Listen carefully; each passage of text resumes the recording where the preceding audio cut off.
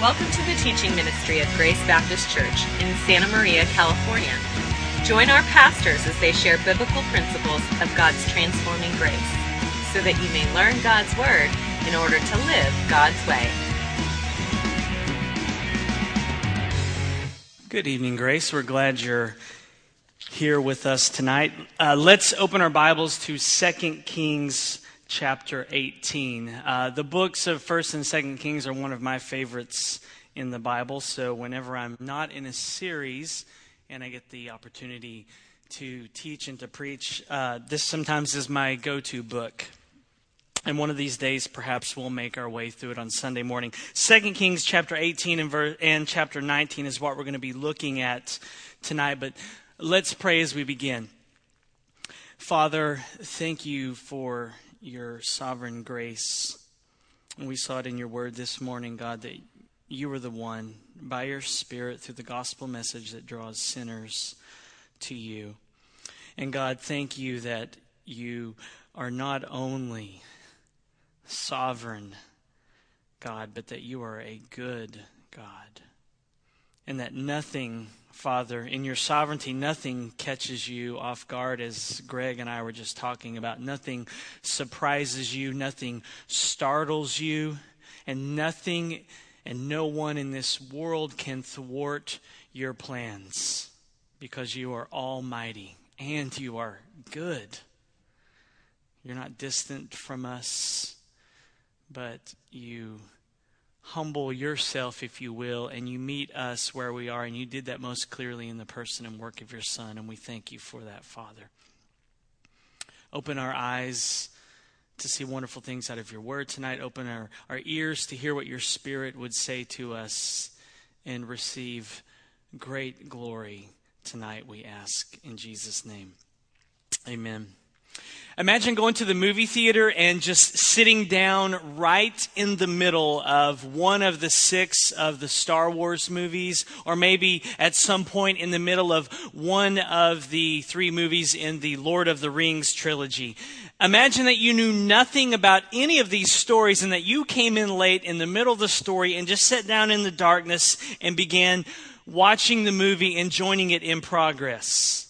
It's not the best way to enjoy those movies, is it? Or pick any movie. Pick your favorite movie and say you knew nothing about it, and you just kind of dropped down in the middle of the theater in the dark and you were watching it. It's not the best way to enjoy or appreciate or even understand what is happening. And that's kind of what's taking place here in 2 Kings 18 and 19. Because we have not been going through this book, if we just drop down into the prayer in 2 Kings 19 verses 14 through 19, and we don't understand what's happening around it, it's not going to make much sense to us. And certainly our sermon title tonight will not make sense. How to pray when you goof up and 185,000 people want you dead. If we merely read Hezekiah's prayer and then we look at the sermon title, it's not going to make sense. So we need to do a little work here to get the context. Tonight we'll learn some lessons on prayer that you can apply to your life, whether or not you've goofed up and 185,000 people want you dead. Maybe that's your situation, then the application will be very easy. That was King Hezekiah's predicament. Maybe yours is different, but the fact of the matter is that both you and I and Hezekiah serve the same God. Every disciple's circumstance is different, but the God that we pray to is the same. How do you pray when you find yourself in a pickle? How do you pray when you find yourself in a difficult situation that is either brought on in your life because of your decisions, because of your actions, or a situation that has happened in your life because of something else someone else has done? What if you goof up and you mess up your life because of some action or decision? How do you pray then? King Hezekiah wants to help you tonight. He's got a t-shirt that says, "Been there, done that." 2 Kings 18 begins with a breath of fresh air as you're reading through 1st and 2nd Kings. When you get to 2 Kings 18, it's a breath of fresh air because here comes King Hezekiah, who has become king of Judah, and he is a godly king. We're going to read about him here in just a moment. But if you're interested, the same story here in 2 Kings 18 and 19 also occurs in 2 Chronicles 32 and in Isaiah 36. It's a very important story in the Old Testament. It's recorded in 3 places. Let's look at 2 Kings 18, verse 1. And let's kind of get our bearings so we can understand what's happening in Hezekiah's life and so that we can figure out why 185,000 people want him dead. Verse 1, 2 Kings 18. In the 3rd year of Hoshea, son of Elah, king of Israel, Hezekiah, the son of Ahaz, king of Judah, began to reign. He was 25 years old when he began to reign, and he reigned 29 years in Jerusalem. His mother's name was Abi, the daughter of Zechariah. And he did what was right in the eyes of the Lord, according to all that David his father had done. He removed the high places and broke the pillars and cut down the Asherah. He broke in pieces the bronze serpent that Moses had made, for until those days the people of Israel had made offerings to it. It was called Nehushtan. He trusted in the Lord, the God of Israel, so that there was none like him among all the kings of Judah after him, nor among those who were before him, for he held fast to the Lord. He did not depart from following him, but he kept the commandments that the Lord commanded Moses. And the Lord was with him. Wherever he went out, he prospered. He rebelled against the king of Assyria and would not serve him. He struck down the Philistines as far as Gaza and its territory, from watchtower to fortified city. The books of 1st and 2nd Kings in the Hebrew Bible are really just one book. It's the book of Kings. But they detail the rise and the fall of many kings in Israel and in Judah. If you remember, after the death of Solomon, the nation of Israel was broken in two, if you will. Israel, the northern kingdom, was in the north, obviously, because it was the northern kingdom. In the southern kingdom, there was Judah. And as you read through 1st and 2nd Kings, you kind of see the rise and fall of some good kings and a lot of bad kings. Some worshipped Yahweh, the sovereign Lord, and others turned away. Then here comes King Hezekiah to Judah's throne. Israel has already been carted off by the Assyrians. We'll read that in a moment. But here comes King Hezekiah, like a breath of fresh air. The text says that he did what was right in the eyes of the Lord, like David. If my memory serves me correct, I believe King Hezekiah and King David are the only kings that Scripture says that the Lord was with them and that they had success in war and that they both defeated the Philistines. Hezekiah was up there with David. He removed the high places and broke the pillars and cut down the Asherah, all the other false Canaanite religions that people were worshiping. He broke in pieces the bronze serpent that Moses had made. You remember the bronze serpent that Moses made, and people had to look at it in order to be healed? Apparently they kept it around, and sooner or later people were like, let's start offering sacrifices to this thing. Then it says that he held fast to the Lord. It's the Hebrew word debak that is used in Genesis chapter 2, verse 24, when it says that a man shall leave his father and mother and cling to his wife. Hezekiah clinged. He held fast to Yahweh, the sovereign Lord. It says in the text that he did not depart from following the Lord, but kept the commandments that the Lord commanded Moses. And the Lord was with him. Wherever he went out, he prospered. And he rebelled against the king of Assyria, and he would not serve him. And he struck down the Philistines. There had been a few great kings like Hezekiah before him, but there were none who were really like him. He got radical about his faith. He got extreme about his love for Yahweh, the sovereign Lord. Judah was a subject of Assyria, but Hezekiah still rebelled against Assyria, the most political and dominant power of the day. Remember from our series in Jonah, we saw it in Nineveh, in Nahum this morning, that Nineveh was located in Assyria. The Assyrians were a wicked people. Remember, if they captured you, they would cut off your hands, they would cut off your ears and your feet, gouge out your eyes. They would cut off your head and hang it in the trees like Christmas ornaments. And these are the people that King Hezekiah rebels against. But Hezekiah also had a lapse of faith, and he backpedaled when Sennacherib, the king of Assyria, put the heat on Judah.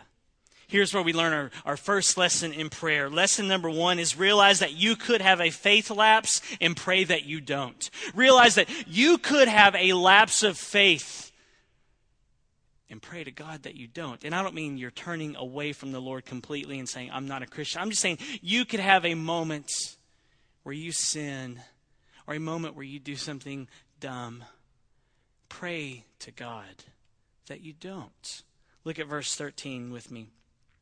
In the 14th year of King Hezekiah, Sennacherib, king of Assyria, came up against all the fortified cities of Judah and took them. And Hezekiah, king of Judah, sent to the king of Assyria at Lachish, saying, I have done wrong. Withdraw from me.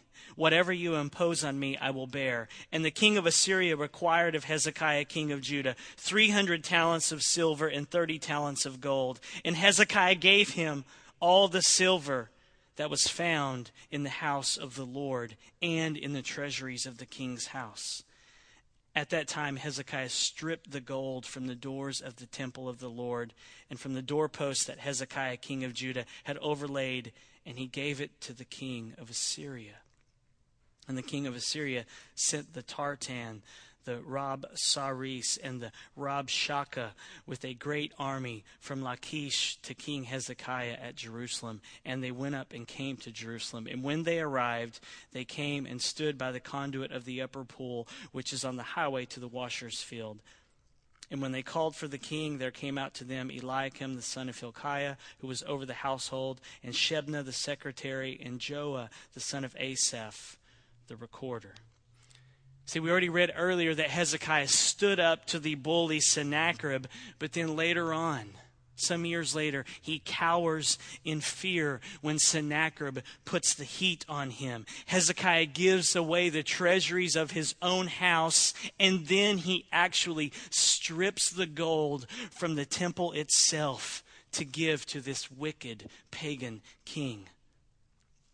How do we explain this lapse of faith by a king who we just read in verses 1 through 8 was like King David? How did this guy who had it all together have this lapse of faith? How do we reconcile the description of Hezekiah in verses 1 through 8 with the cowardice that we see in verse 13 through 16? First, understand that we get a synopsis of King Hezekiah's life. The description in verses 1 through 8 is this broad view of his life. He was not perfect. He was not sinless. Only Jesus is. Amen?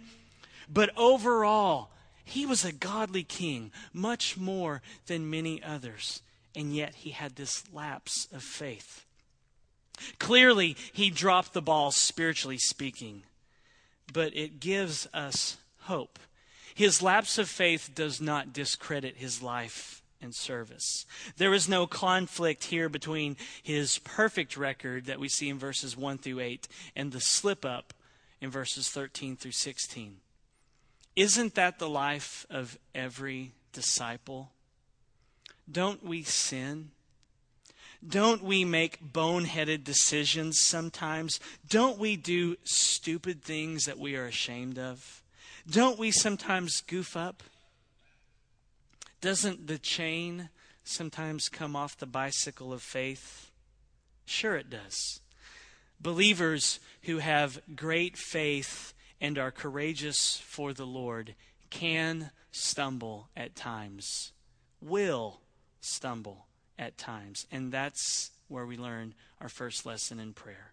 Lesson number 1 is realize that you could have a lapse of faith and pray that you don't.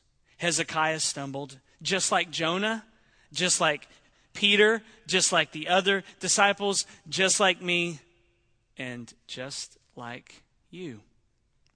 This is where the gospel comes in. This is where we're called to remember Jesus when we have a lapse of faith. We are to dwell on his perfect life. We are to thank God that he sent his son Jesus Christ to do what we could never do. And when you do slip up and you do stumble and you do sin and you do something stupid, pray and then rehearse the gospel. But realize you could blow it big time. And then pray to God that you don't. The story continues in verses 19 through 36. I'll give you the condensed version. I encourage you to go home tonight and read it. But after this giving away of all the treasuries, Sennacherib then is like, you know what? I'm going to send an army of 185,000 towards you, Hezekiah. Thanks for the gifts. Here comes 185,000 soldiers, and they're going to surround Jerusalem, and you're going down. So Hezekiah is there trapped in Jerusalem, and Sennacherib sends 185,000 soldiers, and then some of Sennacherib's leaders come to the city wall, and they start calling out to the leaders that Hezekiah sent out there. And they say, you're going down.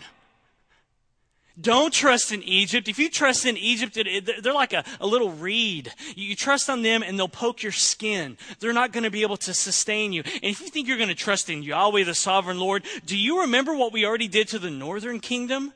You can't trust in Egypt. You can't trust in the Lord. You're going down. And then the leaders that Hezekiah has sent out to them said, hey, can you keep it down a little bit? People on the wall might hear you. Better yet, why don't you speak to us in Aramaic? Because you're telling us this in Hebrew and everybody can hear you. Would you please speak to us in Aramaic? Because they don't know it. Well, how do you think the Assyrians responded?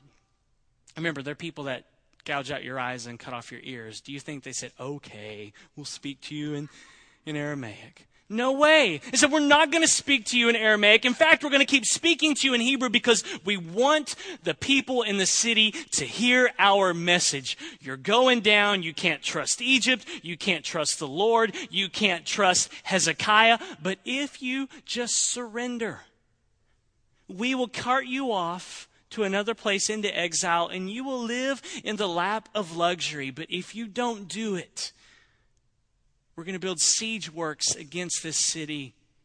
And as it says in verse 27, sooner or later you're going to be eating your own dung and drinking your own urine because no one's going to be able to come or go. And you're going to be very hungry and very thirsty. So they called out in a loud voice and said, you can't trust Hezekiah. You can't trust Yahweh, the sovereign Lord, to save you. You can't trust Egypt. And then word reaches Hezekiah. And what does Hezekiah do? Hezekiah prays and he seeks the face of the Lord. And Hezekiah calls on the prophet Isaiah. And Isaiah comes and he gives Hezekiah a promise.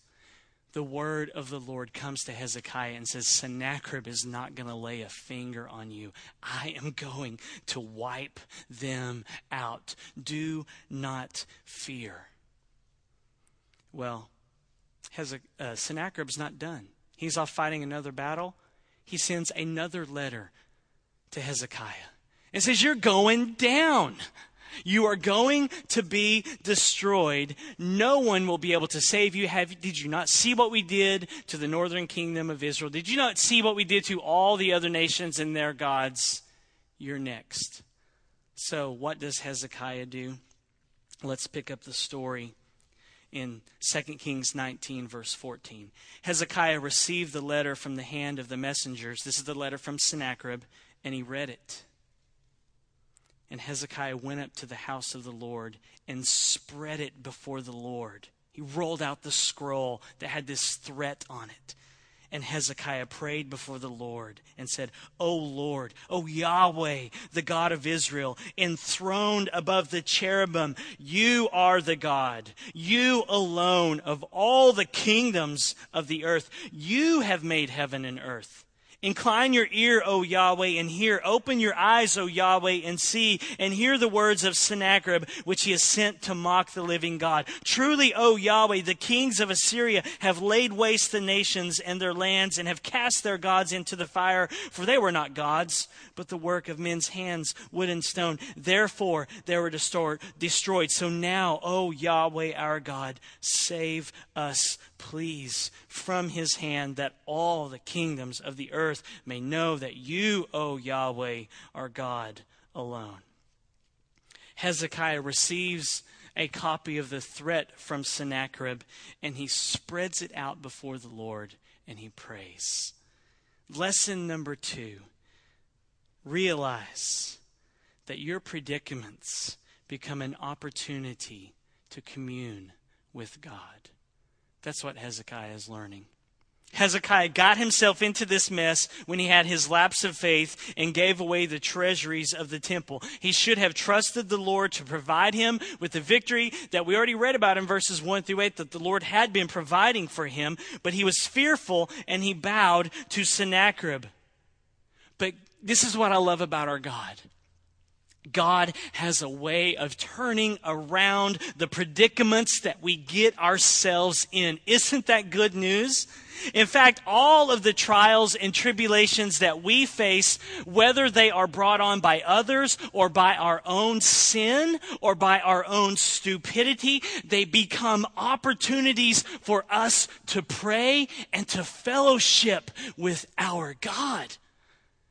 One commentator, R.S. Wallace, says it best this. He says, Sennacherib, in dictating his letter, has indeed provided Hezekiah with the most eloquent means of fellowship with God. I love it. It's a death threat. He gets a death threat from one of his enemies, and it becomes the most eloquent means for Hezekiah to fellowship with his God. Get that perspective. When trials and hardships and circumstances come flooding into your life, instead of being overwhelmed by them, be overwhelmed by the truth that you can take them before your Heavenly Father in prayer. Be overwhelmed and flabbergasted that because of Jesus, you can approach a holy God and pour your heart out before Him. I do not want to underestimate the overwhelming power of our trials or the consequences to our sins and our goofs up, because it's real and it's raw. But let that overwhelming feeling, that feeling of helplessness, be the thing that catapults you into the very presence of God. See, our predicaments become opportunities for us to fellowship with the God that we love and the God that so desperately loves us. That's what Hezekiah does. He's overwhelmed. There are 185,000 Assyrian soldiers that have him and the city of Jerusalem surrounded. There is nowhere to go. He is helpless. But that feeling of helplessness is a good thing. That feeling of helplessness when trials come into your life is a good thing. It is a God thing. In his excellent book, which is simply titled Prayer, Oli Halesby says this: "My helpless friend, your helplessness is the most powerful plea which rises up to the tender Father heart of God. Helplessness is the real secret and the impelling power of prayer. You should therefore thank God for the feeling of helplessness which He has given you. It is one of the greatest gifts which God can impart to us. For it is only when we are helpless that we open our hearts to Jesus and let Him help us in our distress according to His mercy and grace. I never grow weary of emphasizing our helplessness, for it is the decisive factor not only in our prayer life, but in our whole relationship to God. As long as we are conscious of our helplessness, we will not be overtaken by any difficulty, disturbed by any distress, or frightened by any hindrance. We will expect nothing of ourselves and therefore bring all of our difficulties and hindrances to God in prayer. And this means to open the door unto Him and to give God the opportunity to help us in our helplessness by means of the miraculous powers which are at His disposal. Helplessness becomes prayer the moment that you go to Jesus and speak candidly and confidently with Him about your needs. Helplessness becomes prayer the moment that you go to Jesus and you speak candidly and confidently with Him about your needs. Hezekiah was helpless and he knew it. And that's why he prayed. He had the promise of God through Isaiah that everything was going to be okay, that he would be delivered, but he still prayed. He just didn't sit back and do nothing. He had a promise in God's word, and yet he still prayed. Why? Because he knew how helpless he was. Lesson number 2, realize that your predicaments become an opportunity for you to commune with God. The next time you are overwhelmed with trials and tribulations, or you are having to deal with the consequences to your actions, thank God that you have that feeling of helplessness. That's grace. And thank God that you have another opportunity to get alone and fellowship with Him through prayer. That's what our trials are. They're just an open door. Think back to the days, those of you who are married or maybe you're engaged, you have a boyfriend or girlfriend, you have someone that you love. Think back to those days when you were dating and, man, things were just like they could never get better, right? Think back to those days when you just couldn't wait to spend time with that significant other. And think back and imagine if somebody said, you know what, you can spend the day with your fiance or your boyfriend or girlfriend, but in order to do that, you're going to have to drive around in your car, and you're going to have a flat today, and it's going to be 100 degrees outside, and then it's going to start raining in the middle of you changing the flat, and you're going to go to the restaurant soaking wet and dirty, and the waitress is going to forget about you, and it's going to take an hour to get your food, and then you're going to go to the movie theater later, and someone behind you is going to spill their Coke on you. If they told you that and they said, you can do that or you can have a perfect day with no flat tire, no rain, no heat, a meal immediately when you sit down at a restaurant, no Coke coming over your shoulder at the movie theater, but you can't be with the one you loved, which option are you going with? You know you're going with the flat tire, aren't you? Because you're with the one you love. The same is true with our trials and our circumstances. When they come into our life, it's just another opportunity for us to spend with the God that we love. It's another opportunity for us to spend time and to commune and to fellowship with the God that we love and the God that loves us. Take your problems, take even the bill that you don't have money for maybe.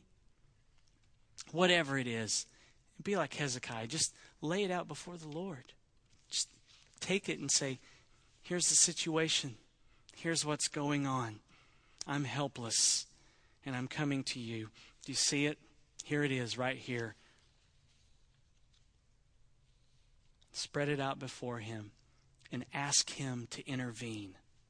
He loves to do that for His children. There's another lesson to learn from Hezekiah. Lesson number 3, realize that you are praying to the sovereign God. I know it sounds like a no-brainer, but that's what Hezekiah does. Notice what he says to God about God in verse 15. O Yahweh, O Lord, the God of Israel, enthroned above the cherubim, you are the God, you alone of all the kingdoms of the earth, you have made heaven and earth. Hezekiah hits the refresh button on his theology, and he remembers the sovereign, powerful creator God that he serves, and this actually helps his helplessness. Picture Hezekiah surrounded by an army of 185,000 Assyrian soldiers who can't wait to chop off one of his ears or his hands. And then he speaks to his God about God. I would call this Old Testament gospel rehearsal in prayer. What better way to build up your faith than by remembering in prayer the God to whom you are praying? Understand this, how we start our prayers can be very helpful. How we address God can actually stir up our faith as we pray. We may actually start believing in the God that we pray to as we pray to Him about Him. Lesson number 3, realize that you are praying to the sovereign God. It's a no-brainer.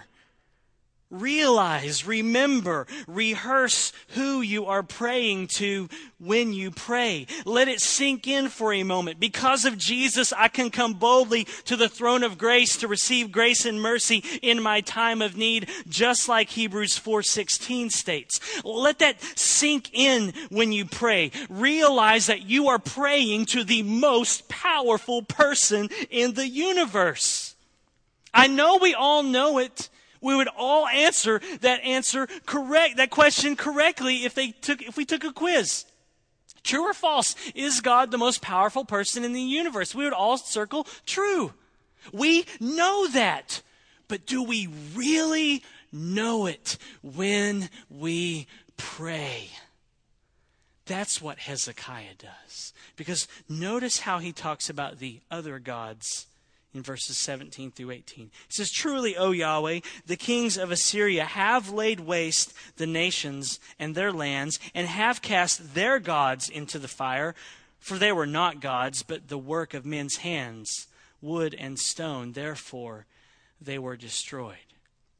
Hezekiah knows there is only one sovereign God. And Christian, when you pray to Him. There's another lesson to learn here, our last lesson. Lesson number 4, realize that your predicaments become opportunities for God to be glorified. Of course, Hezekiah's prayer is birthed out of his situation. I mean, he's looking out his window and he sees 185,000 Assyrian soldiers who are looking for him. But that's not all there is to his prayer. He is concerned about God's glory being seen in the world. Look at verse 19. So now, O Yahweh our God, save us, please, from his hand, that all the kingdoms of the earth may know that you, O Yahweh, you, O Lord, are God alone.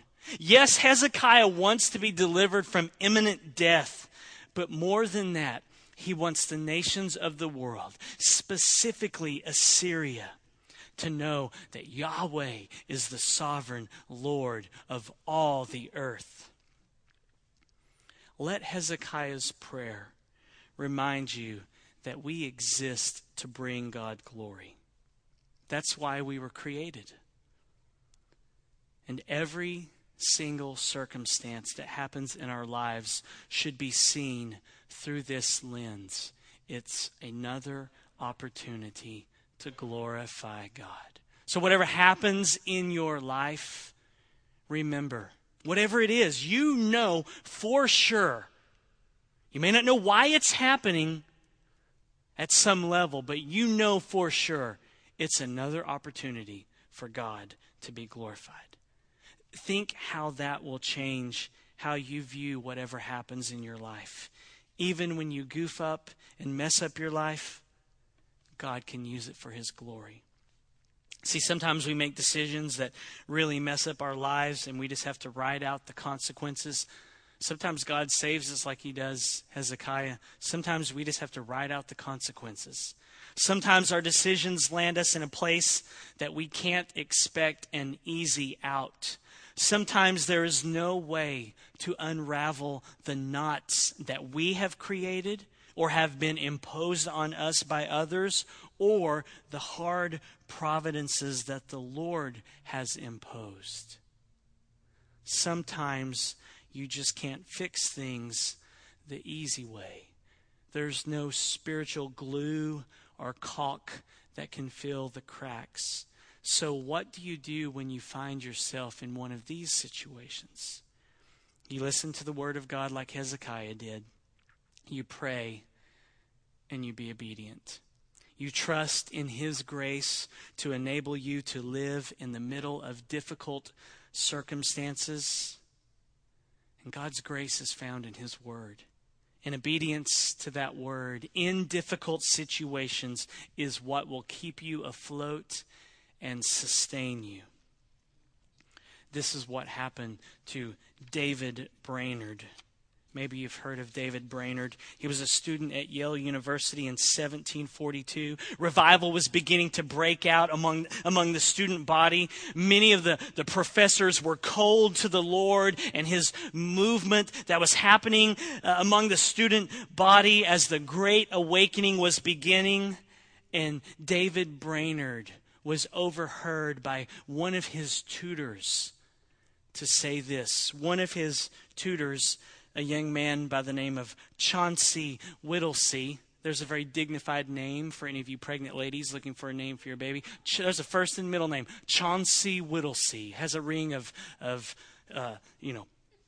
what's the word I'm looking for? Royalty. It's very dignified. There was a tutor at Yale University named Chauncey Whittlesey. And an off-the-cuff remark by David Brainerd about Chauncey was this. David said, "He has no more grace than a chair." Doesn't seem like that big of a deal, does it? As a result of those 8 words, Brainerd was expelled from Yale University and his hopes of pastoral ministry were dashed. You see, back then, if you didn't graduate from a university, you couldn't get ordained and you couldn't pastor a church. I'm sure there were meetings, there were conversations, but in the end, Yale University expelled David Brainerd because of something he just kind of said off the cuff, I'm sure. But the Lord had other plans. David Brainerd went on to be a missionary to the Native American Indians, and it is said that his life has sparked more interest in missions than anybody else. You can read about his life. Jonathan Edwards, one of my favorite theologians, edited his diaries. You can read them. You can find them on the internet. You can buy them in book form. This is what John Piper says about Brainerd. There's a tremendous lesson here. God is at work for the glory of his name and the good of his church, even when the good intentions of his servants fail, even when that failing is owing to sin or carelessness. One careless word spoken in haste, and Brainerd's life seemed to fall apart before his eyes. But God knew better, and Brainerd came to accept it. In fact, I am tempted to speculate whether the modern missionary movement, which was so repeatedly inspired by Brainerd's missionary life, would have happened if David Brainerd had not been expelled from Yale and cut off from his hopes to serve God in the pastorate. But God alone knows the would-have-beens of history. And so David Brainerd's plans were changed by a sovereign God. Yet his short life was remarkable.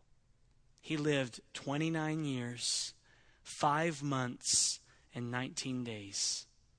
Only 8 of those years were as a believer, and only 4 as a missionary. And yet his life was not wasted because of some careless thing he said about a tutor at his school. David Brainerd remained obedient to his God to the end, and so did King Hezekiah. Actually, King Hezekiah will have another lapse of faith because after this, pride enters his heart, and the Lord will have to discipline him then. But for the most part, Hezekiah remained obedient and faithful to the end. Well, the Lord, I left you hanging.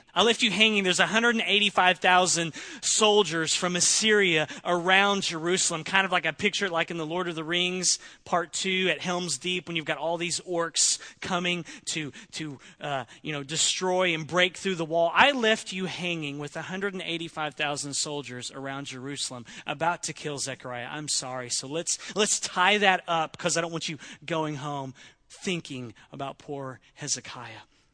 The Lord did come through for Hezekiah and the nation of Judah. And the rest of chapter 19, Isaiah promises again. He gives Hezekiah another word, another promise from the Lord that Sennacherib will be destroyed. But let's pick up in chapter 19, verse 32. Therefore, thus says the Lord, this is Isaiah prophesying. Therefore, thus says the Lord concerning the king of Assyria, Sennacherib, he shall not come into this city or shoot an arrow there or come before it with a shield or cast up a siege mount against it. By the way that he came, by the same he shall return, and he shall not come into this city, declares the Lord. For I will defend this city to save it for my own sake and for the sake of my servant David. Here comes the best part. And that night, the angel of the Lord went out and struck down 185,000 in the camp of the Assyrians. And when the people of Judah arose in the morning, behold, there were all these dead bodies. It's the Hebrew word hene. It invites the audience into the scene. It says, come here and look at this. They want you to see it with your eyes. Come here and get a look at this. 185,000 dead Assyrian soldiers because our God loves us so much. Then Sennacherib, king of Assyria, departed and went home, and he lived at Nineveh. And as he was worshiping in the house of Nisroch, his god, Adramelech and Sharezer, his sons, struck him down with the sword and escaped into the land of Ararat, and Esarhaddon, his son, reigned in his place. The Lord wiped out 185,000 Assyrian soldiers who wanted Hezekiah dead. Why? Verse 34 has the clue. For I will defend this city to save it for my own sake and for the sake of my servant David. This is the sister verse to Romans 8:28. Is that God is doing things for his glory, for his name's sake, and he's doing things in this world for the good of his people. So when you goof up and you mess up, and you say something off the cuff like David Brainerd and hard consequences come into your life, or maybe you sin and you're dealing with hard consequences, or maybe you just slip up, remember, God is still going to get glory out of that situation, and he will still bring good out of it for you. So trust him. Keep praying and keep trusting. Let's pray. Thank you, God, that you are the Almighty God, and that no slip up, no lapse of faith, no goof up, no sin, nothing that we do as mere mortal men and women can tie your hands. That you specialize in taking situations that are messed up, whether we cause them or not, whether they are caused by others. God, you specialize in taking those situations and those circumstances, and you specialize in bringing good to us, and you specialize in getting glory. Would you give us grace when we find ourselves in those situations? Would you help us to remember that we pray to you, the sovereign God, and that these predicaments become opportunities for us to talk to you and to be with you, the God that we love so much. And would you help us to remember in the midst of those situations that you love us more than we could ever, ever imagine. Do it for your glory and for our good. In Jesus' name, amen. Our hope is that today's message empowers you, by God's grace, to live God's way. For more information, visit us online at gracebap.net.